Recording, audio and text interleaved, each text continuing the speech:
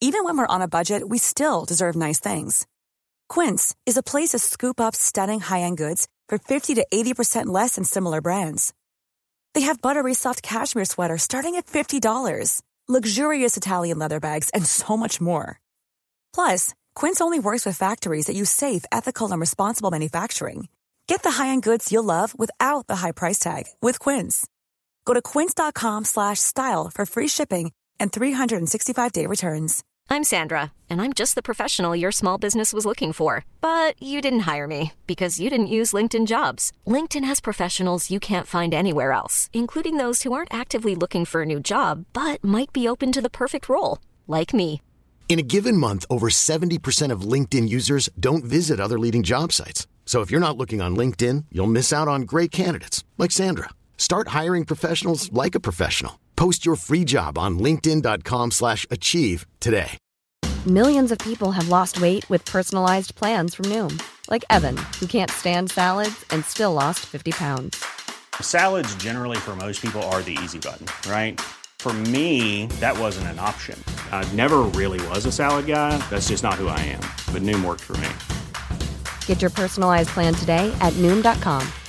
Real Noom user compensated to provide their story. In 4 weeks, the typical Noom user can expect to lose 1 to 2 pounds per week. Individual results may vary.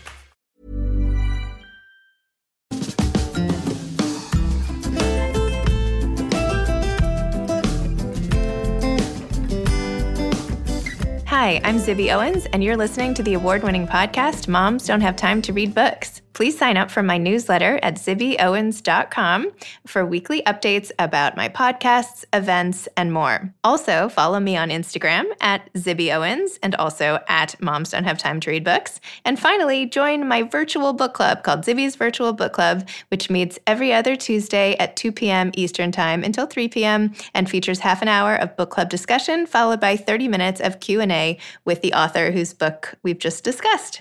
You can sign up on my website, zibbyowens.com, under the Virtual Book Club section, or even on Instagram under the link in my bio. I hope you'll find me in all these different channels and enjoy this podcast. The sponsor for this whole Labor Day Book Blast week is firstbook.org. Obviously, the pandemic is crippling education for millions of students, especially those in low-income communities. The widening digital divide and extended quote-unquote summer slide due to COVID is devastating. Apparently, 40% lack access to reliable internet and functioning digital devices they can use for online learning, making the need for physical books and resources to prevent further educational backsliding absolutely critical.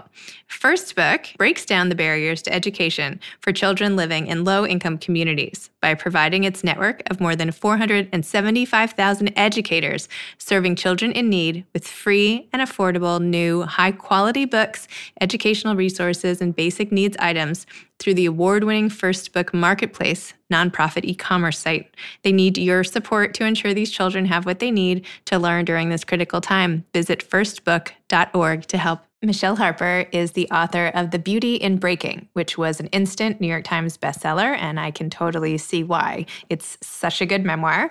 Michelle has worked as an emergency room physician for more than a decade at various institutions, including as chief resident at Lincoln Hospital in the South Bronx, and is in the emergency department at the Veterans Affairs Medical Center in Philadelphia. She's a graduate of Harvard University and the Renaissance School of Medicine at Stony Brook University. The Beauty in Breaking is her first book. Listen to us talk, and you'll see why I threatened to stalk her because I'm so obsessed with her writing. Welcome, Michelle. Thank you so much for coming on Moms Don't Have Time to Read Books. Thank you. Thank you for having me.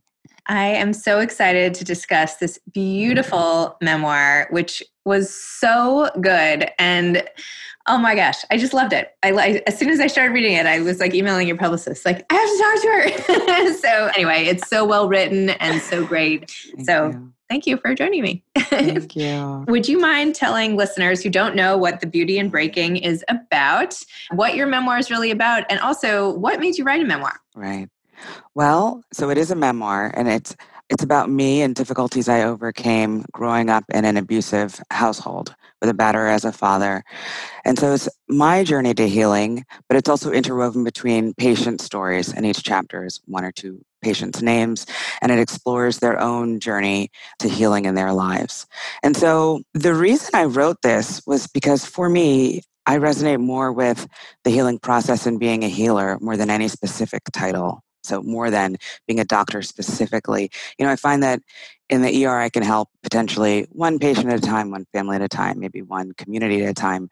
But with writing, so much more. I mean, people throughout the state, the country, the world. And so that appealed to me. And I thought, well, this is another way for me to use a different platform to demonstrate our interconnectedness as human beings and support healing for people in other locations. It's amazing. Well, I'm really glad you did. Thank you. I just wanted to start by reading this beautiful quote, which sort of explains the naming of your book. You wrote, "From childhood to now, I have been broken many times. I suspect most people have. In practicing the Japanese art of kintsukuroi, one repairs broken pottery by filling in the cracks with gold, silver, or platinum. The choice to highlight the breaks with precious metals not only acknowledges them, but also pays tribute to the vessel that has been torn apart by the mutability of life. The previously broken object is considered more beautiful for its imperfections. In life, too, even greater brilliance can be found after the mending." I loved that. Yeah. So I'm assuming this whole theory is how you named your book. And Yes. tell me about how this theory has played out in your life. Right. It's true. That's how I named the book, and it resonates with me in life in general, because I feel that part of the deal of being human is that there will be challenges. There just will in life. And so then the question is not, will something painful happen or something that feels unfair, something that could wrench us apart, but how we meet that moment and how we come through it and how we are on the other side of it. And I believe that in coming through it, we can be stronger, more resilient. And then for me, of course, the most important thing is then we can contribute in a more powerful, meaningful way to life in general and help other people. Which is, of course, like the most powerful thing you can do as a human being anyway, right? I mean, perfect. So one of the things you did in this book that was so interesting, which you just mentioned, is how you weave in all the different stories. So you'll go from like yoga class to gunshot wounds to, I mean, I'm like, we're like all over the place here. You're like, sitting on the couch and then, like trying to get a tube down a baby's throat. I'm like, where are we here? What chapter am I on? Like, how much do I have to be like sitting forward on the edge of my seat, or can I relax in one of your chapters where you're like doing your busy work at home? But anyway, one of the things you mentioned is that when you're waiting for a patient to come in to the ER, oftentimes you'll hear a story first, and you don't want to get wrapped up in the story. You said the luxury of just being in the moment, of doing our job without getting tangled up in the story of the job is a luxury, really. But most of the time you hear what it is ahead of time. Tell me a little bit about this and knowing what it does when you hear it, when the EMS team calls and says that such and such is on the way, how you prepare yourself for things like that. Because I feel like it sort of, encapsulates things in life, right? It's like, it's all like a metaphor. This whole book, I feel like, is a metaphor for everything bigger.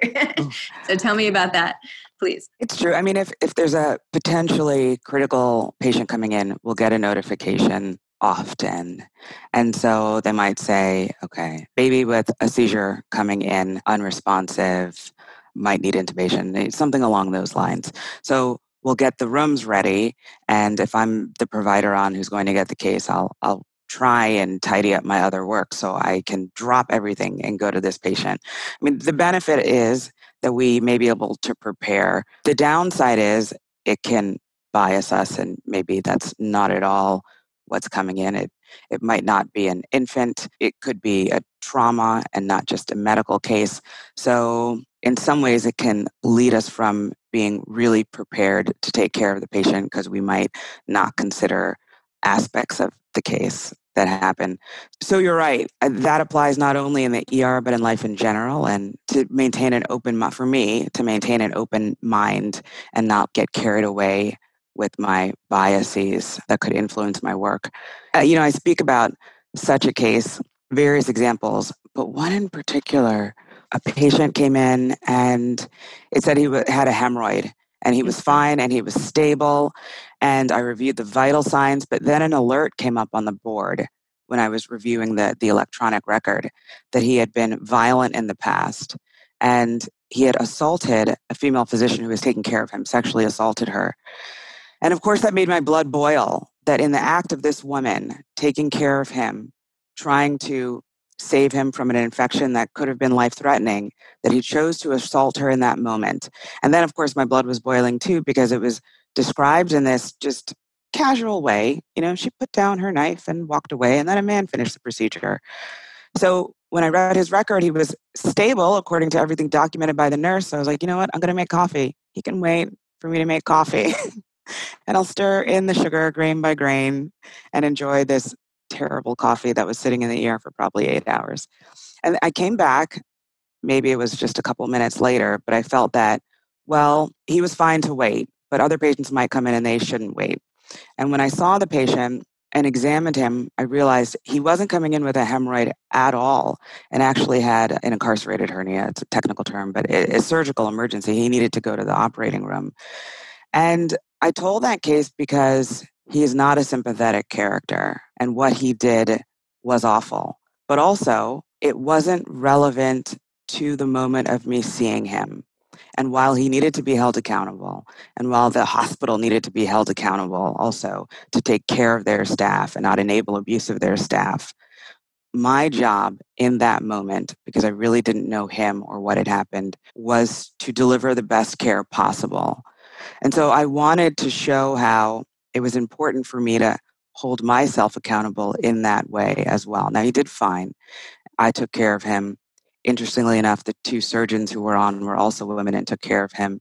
And I thought, did he think about that? I don't know if he had grown since then. I don't know if he was in therapy. I don't know if anything had changed the course of his life or understanding.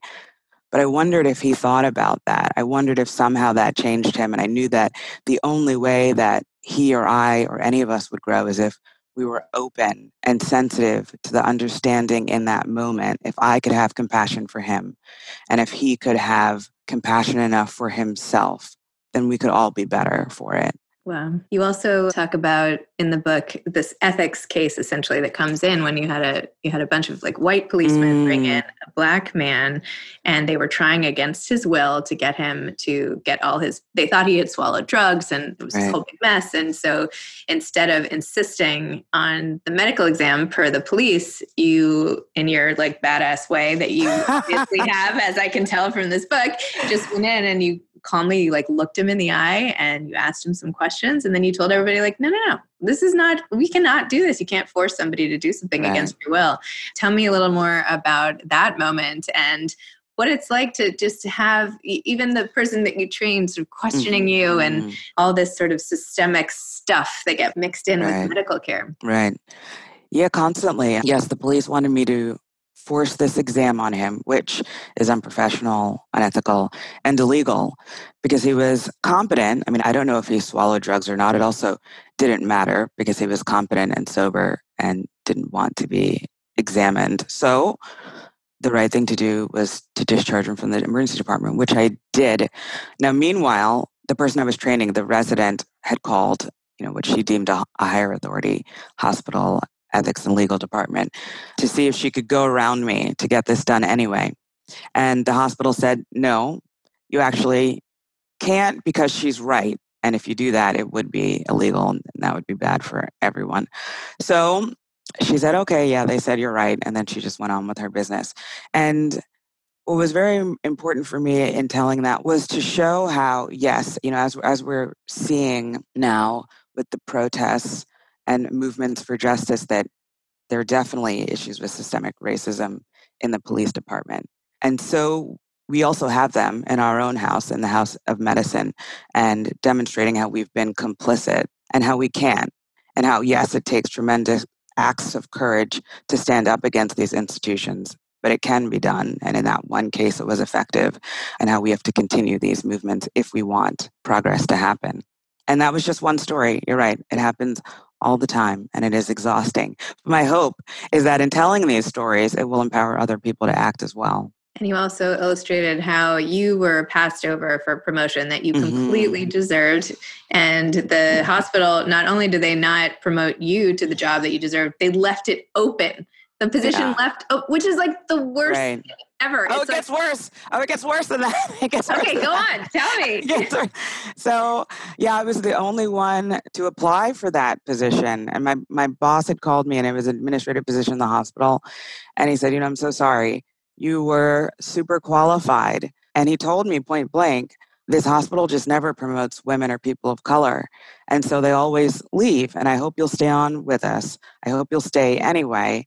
I did leave, and you're right. I was the only applicant. They left it open, and I found out shortly after my leaving, they did hire someone for it, and it was a white male nurse. So, yeah. This is Paige, the co-host of Giggly Squad, and I want to tell you about a company that I've been loving, Olive & June. Olive & June gives you everything that you need for a salon-quality manicure in one box. And if you break it down, it really comes out to $2 a manicure, which is absolutely insane. It's also so easy to get salon-worthy nails at home with Olive & June. The difference between how your nails used to look when you did them yourself and now with the Mani system is a complete game changer. The best thing about Olive & June, too, is it's a quick dry. Dries in about 1 minute, lasts for 5 days, and full coverage in up to 1 to 2 coats. Visit oliveandjune.com/perfectmani20 for 20% off your first system. That's oliveandjune.com/perfectmani20 for 20% off your first system. I'm Sandra, and I'm just the professional your small business was looking for. But you didn't hire me because you didn't use LinkedIn Jobs. LinkedIn has professionals you can't find anywhere else, including those who aren't actively looking for a new job, but might be open to the perfect role, like me. In a given month, over 70% of LinkedIn users don't visit other leading job sites. So if you're not looking on LinkedIn, you'll miss out on great candidates like Sandra. Start hiring professionals like a professional. Post your free job on linkedin.com/achieve today. This episode is sponsored by BetterHelp.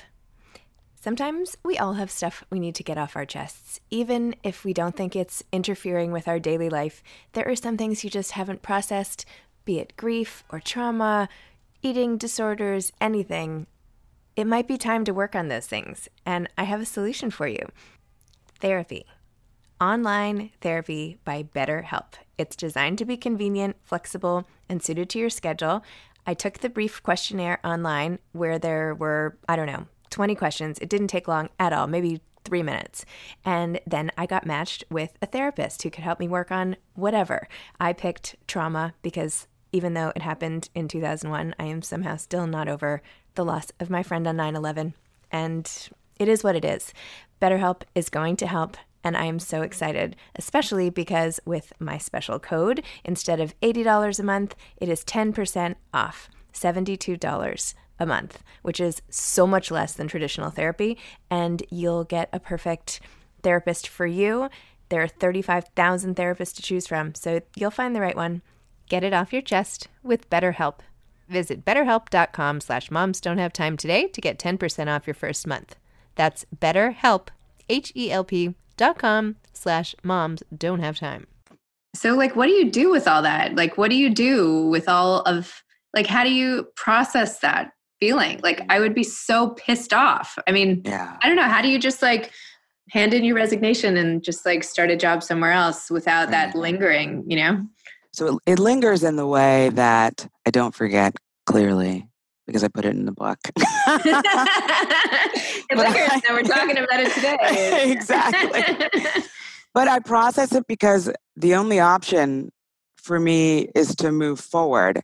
And then I think about, how to navigate these structural issues that we talked about, the structural sexism and racism.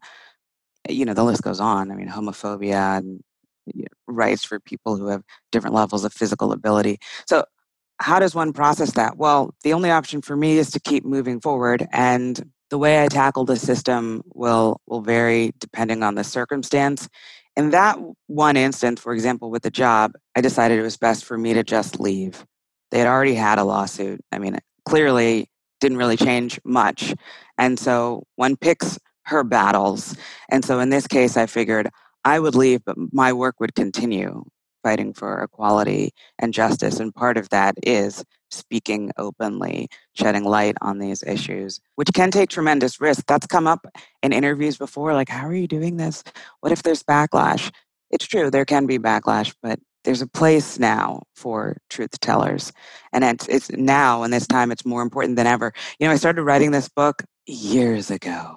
If I had to estimate, maybe 6 years ago. I had no idea it would come out during a pandemic, after the Me Too movement had started, during Black Lives Matter. I had no idea. So the personal risk I was anticipating was even greater. Now, as it happens, this is the time it comes out, which has created a softer landing. And I'm actually grateful because there's more of a space. People are a little more open to talk about it now and to act. Tell me about the 6 years of writing this book. Tell me about the moment when you said, you know what, I'm going to try this and I'm going to sit down and like you opened up your computer or whatever. Like, what was that like? So these stories had been percolating since residency. And it started where, I would see patients and their experiences would just stay with me. And this is back in residency. So this is, over like 15 years ago, 14 years ago. Anyway, I'm dating myself. So, and they would just stay. And I didn't know what I was going to do with it, but I know that I had to process them, tell them, and amplify these voices. And so around 6 years ago, I said, okay, now it's time. I want to start writing. And since I work shifts, I couldn't make classes. I really wanted to enroll in literature class, and I figured I'd work on my writing that way, but I couldn't. So I found someone who could do some private instruction with writing. And I said, you know what? If I'm going to pay for this and we're going to meet weekly, I might as well just start working. Not initially, like this couple weeks in, I said, well, I should just start working on my book. And that'll be my personal project, to write my book. And so that's how it began. And I just figured it out as I went along. So once I was done, I said, well, now I have a book. I guess I should try and do something with it. And met with a literary consultant because I had no idea, who advised, yeah, I think it's good enough. You should try and get it traditionally published. And then I was rejected by agents for maybe a year and a half. And I was, of course, it always happens this way. I was about to give up. And then my current agent took the book and believed. And I'm so grateful that she believed. And then within a month, it sold at auction. And then I edited for another year, and then waited about 8 months. And now we have a book. Wow. That was the process. What a journey. Oh my gosh. I had no idea. And this is lifetimes. As an ER doctor, years and years, I'm like, I can save a life in 3 hours. This book took 6 years. It's not for the faint of heart to write a book and try to get it published. It's quite a road. Well, I mean, that just goes to show, you just can't give up. I mean, right. I'm so glad you didn't. I bet those first slew of agents are just kicking themselves right now. It's interesting. And you're right. And another story I really like to tell is most of the times the rejection came in the form of silence. And every once in a while, someone was not. So some of the agents were so kind, and they would write and they'd say, this is a really great project. It's just not what I do. So someone else should represent this who can do it justice. But then one woman, and I wish I had kept the email. I was going through a difficult period in my life at that point. And then I thought the book also wouldn't work. And so I didn't think to keep her email. But I remember I was walking down the street and I heard from one agent in California, who I figured I would never hear from her again because I think I wrote her maybe 6 months before. And I get an email on my phone and I'm walking down the street because I was clearing my head and I like to take walking meditation walks. And I opened it up and I was kind of excited because it started as, I'm so sorry, I meant to get back to you sooner. And then she continued to say, but I wanted to make sure to write you to just let you know that we already have doctors writing. And she proceeded to name 3 men. I had never heard of one of them and vaguely the other, and none of them from underrepresented groups of color. And she's like, we already have these doctors writing, so we don't need your book. I just wanted to let you know that. And that was the email. And I was furious that this woman went out of her way and took her time to tell me to stop what I'm doing because my voice is not needed. And I remember thinking, this is just fuel. Oh, I'm going to get it done. And she's going to hear about this book. Oh so at this point, I'm sure she has. And it's a sweet moment. You have to wrap up a copy and set it. to her door and be like, well, here it is, Right. I'm terrible. That makes me sound like spiteful and awful. You shouldn't do that. We should just joke about doing it, but don't actually do it. I won't do it. And hopefully she does remember and thinks twice before she tries to kill someone else's dream. But, that's also the challenge with almost like not taking things personally in this literary craziness, because they could just say like, okay, medical books, check. And then they're not like, oh, this interesting new voice. It's like, oh, that bucket's filled. Now we need like a rock star. Now we need, an addiction novel. You know what I mean? Like, but yeah, it's a challenge. Let's talk about divorce for a minute, if you don't mind. Sure. Divorce, yeah. Always happy to talk about people who have gotten through divorce. Your parents got divorced. Mm-hmm. My parents got divorced. Let's all get divorced. Oh, I know. But you wrote really beautifully about sort of the future that wasn't, which is something that I think so many of us sort of have to grapple with, that you see your life, and not just with divorce, honestly, but you just see your life going in a certain way, and you with all of the things that comes with, and then all of a sudden you come to a screeching halt, and that not just what's going on now stops, but all the things that were to follow also stop. So just talk to me a little about that and how that sort of pervaded your life for a while, and how you got over it, or I don't know, any of it. Right. Yeah, the divorce. And so we were together. Oh, this is funny. We met at the freshman ice cream mixer. That's what it was called in college. So we had essentially we were together. We grew up together, really. And then before graduation from residency, I found out that the marriage was going to end. He said he couldn't be with me anymore, that I was on my life path and seemed that I would be successful. I was graduating from residency. He was going to be a doctor. And his road was more challenging. He was interested in documentary film and pursuing the arts, which is a more difficult road. It's not linear. And he said, since I was doing well and he wasn't, he couldn't handle it. So we'd have to go our separate ways. And so in that moment, when he said that, I feel that everyone can make their own decisions. I don't take hostages. So if he couldn't be with me, then he couldn't. And I knew it was over, and I wished him the best. And it was painful. And I also knew that it was triggering something much more painful than had to do with him at all. And I needed time to process that. But what I really was grieving was this loss of a story I had for our future. I thought we would continue together. We would have kids. I focused on my career, finishing my career, so kids would happen later. I just took it for granted. And we were going to be this fantastic, chic couple. I was this doctor, he's a documentary film artist, and we're going to have the coolest kids and the greatest life. And that's what I was grieving. But even deeper than that, being a person who grew up in a dysfunctional home where there was so much pain and suffering and trauma and violence, including physical violence, that was the relationship with my ex-husband was the healthiest relationship I had with a man. And so I wanted a healthy family. I wanted to bring that to the world. So I grieved that more than any of it. And it was the moment that I understood that I could heal from it. And so, yes, I let my ex-husband go, and quite peacefully so. And I believe that I allowed myself to open up, as Joseph Campbell, I don't know if he was the only one to say it, but I let go of the life that I had and this idea of a life that didn't even exist, to let myself open up to the life that was waiting for me. And I didn't know what it was, but I knew that the only way for me to live with integrity was to be willing to accept what was happening and what was yet to come.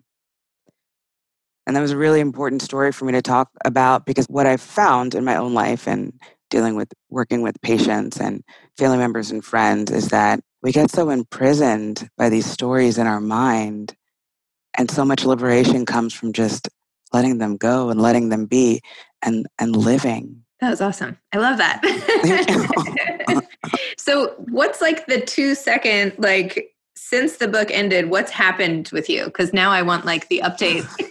Now I'm invested. I'm in a stock. I'm kidding. I feel like after you go through someone's whole life for a while, you want to you need the PS. So what's happened since, and what's coming next, and what's the rest for you?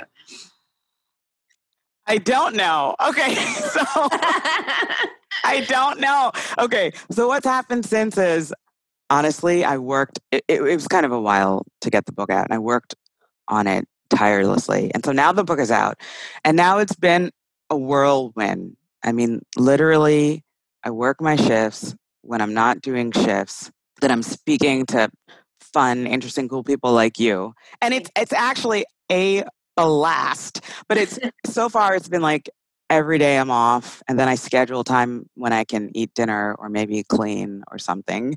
And so that's really how it's been. And thinking about what's next on this literary path, some interesting conversations around film and TV. The moment I have time to consider it, I do want to think about future writing. I mean, I have an essay that should be coming out I'm super excited about soon, but books also I want to think about. So it's really interesting because, well, I'm not going to say how I end the memoir for whoever hasn't read it, but I do speak about what we've already talked about, how an important part for me in my spiritual path and life path is becoming comfortable with uncertainty and just not knowing. So the true answer is, I don't know what's happening next. I have all these ideas about potential projects, and now I have to see which seeds take root first. And it's fascinating for me because on my medical path, it was really easy. Like, you do steps X, Y, Z, it takes you in this direction. If you want to go a different direction, you follow this path. This is different. I have no idea. Again, this is not linear. So it's exciting, and we'll see. And I know it'll be interesting. That's actually the only thing I know.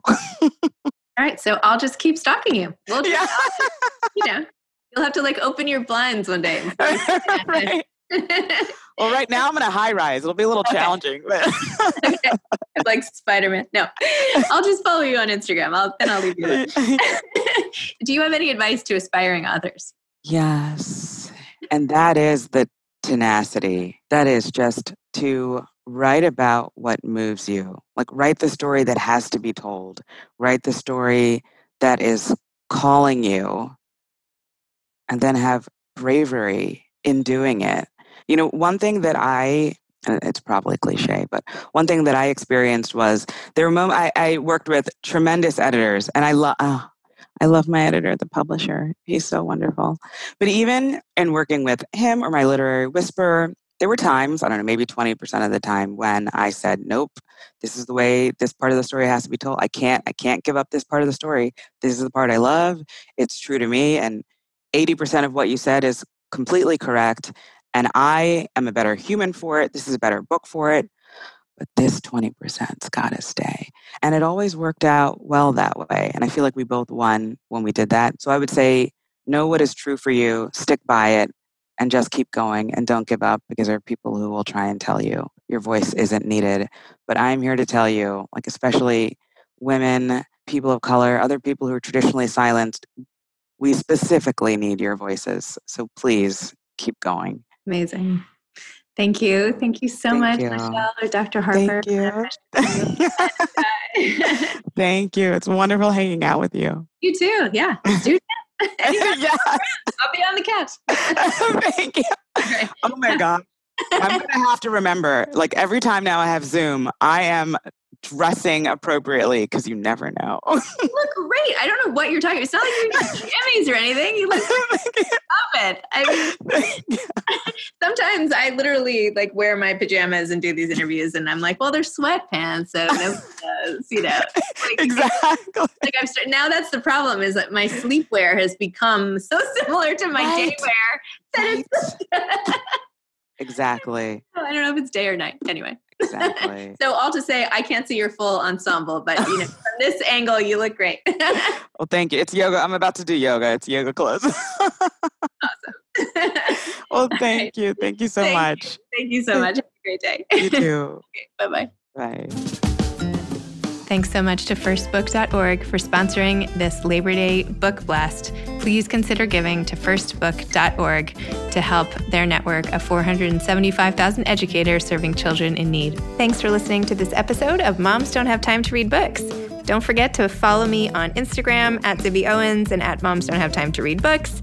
Also sign up for my newsletter at ZibbyOwens.com and sign up for my virtual book club and meet lots of authors on Zoom every other week. Thanks so much to Steve and Ryan at Texture Sound for the sound editing. And thank you to Morning Moon Productions for providing this fantastic intro and outro music.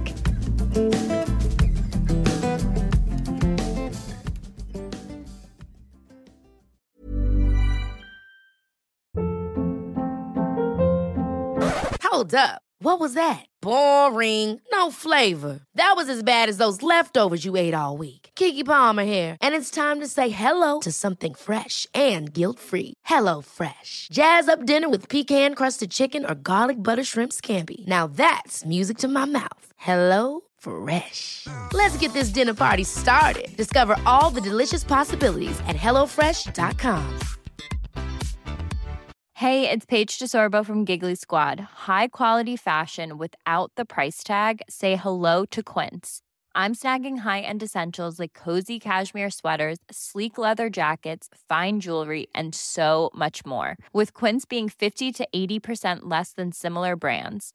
And they partner with factories that prioritize safe, ethical, and responsible manufacturing. I love that. Luxury quality within reach. Go to quince.com/style to get free shipping and 365-day returns on your next order. Quince.com/style. Imagine the softest sheets you've ever felt. Now imagine them getting even softer over time. That's what you'll feel with Boll & Branch's organic cotton sheets. In a recent customer survey, 96% replied that Boll & Branch sheets get softer with every wash. Start getting your best night's sleep in these sheets that get softer and softer for years to come. Try their sheets with a 30-night guarantee. Plus, get 15% off your first order at BollandBranch.com. Code BUTTERY. Exclusions apply. See site for details.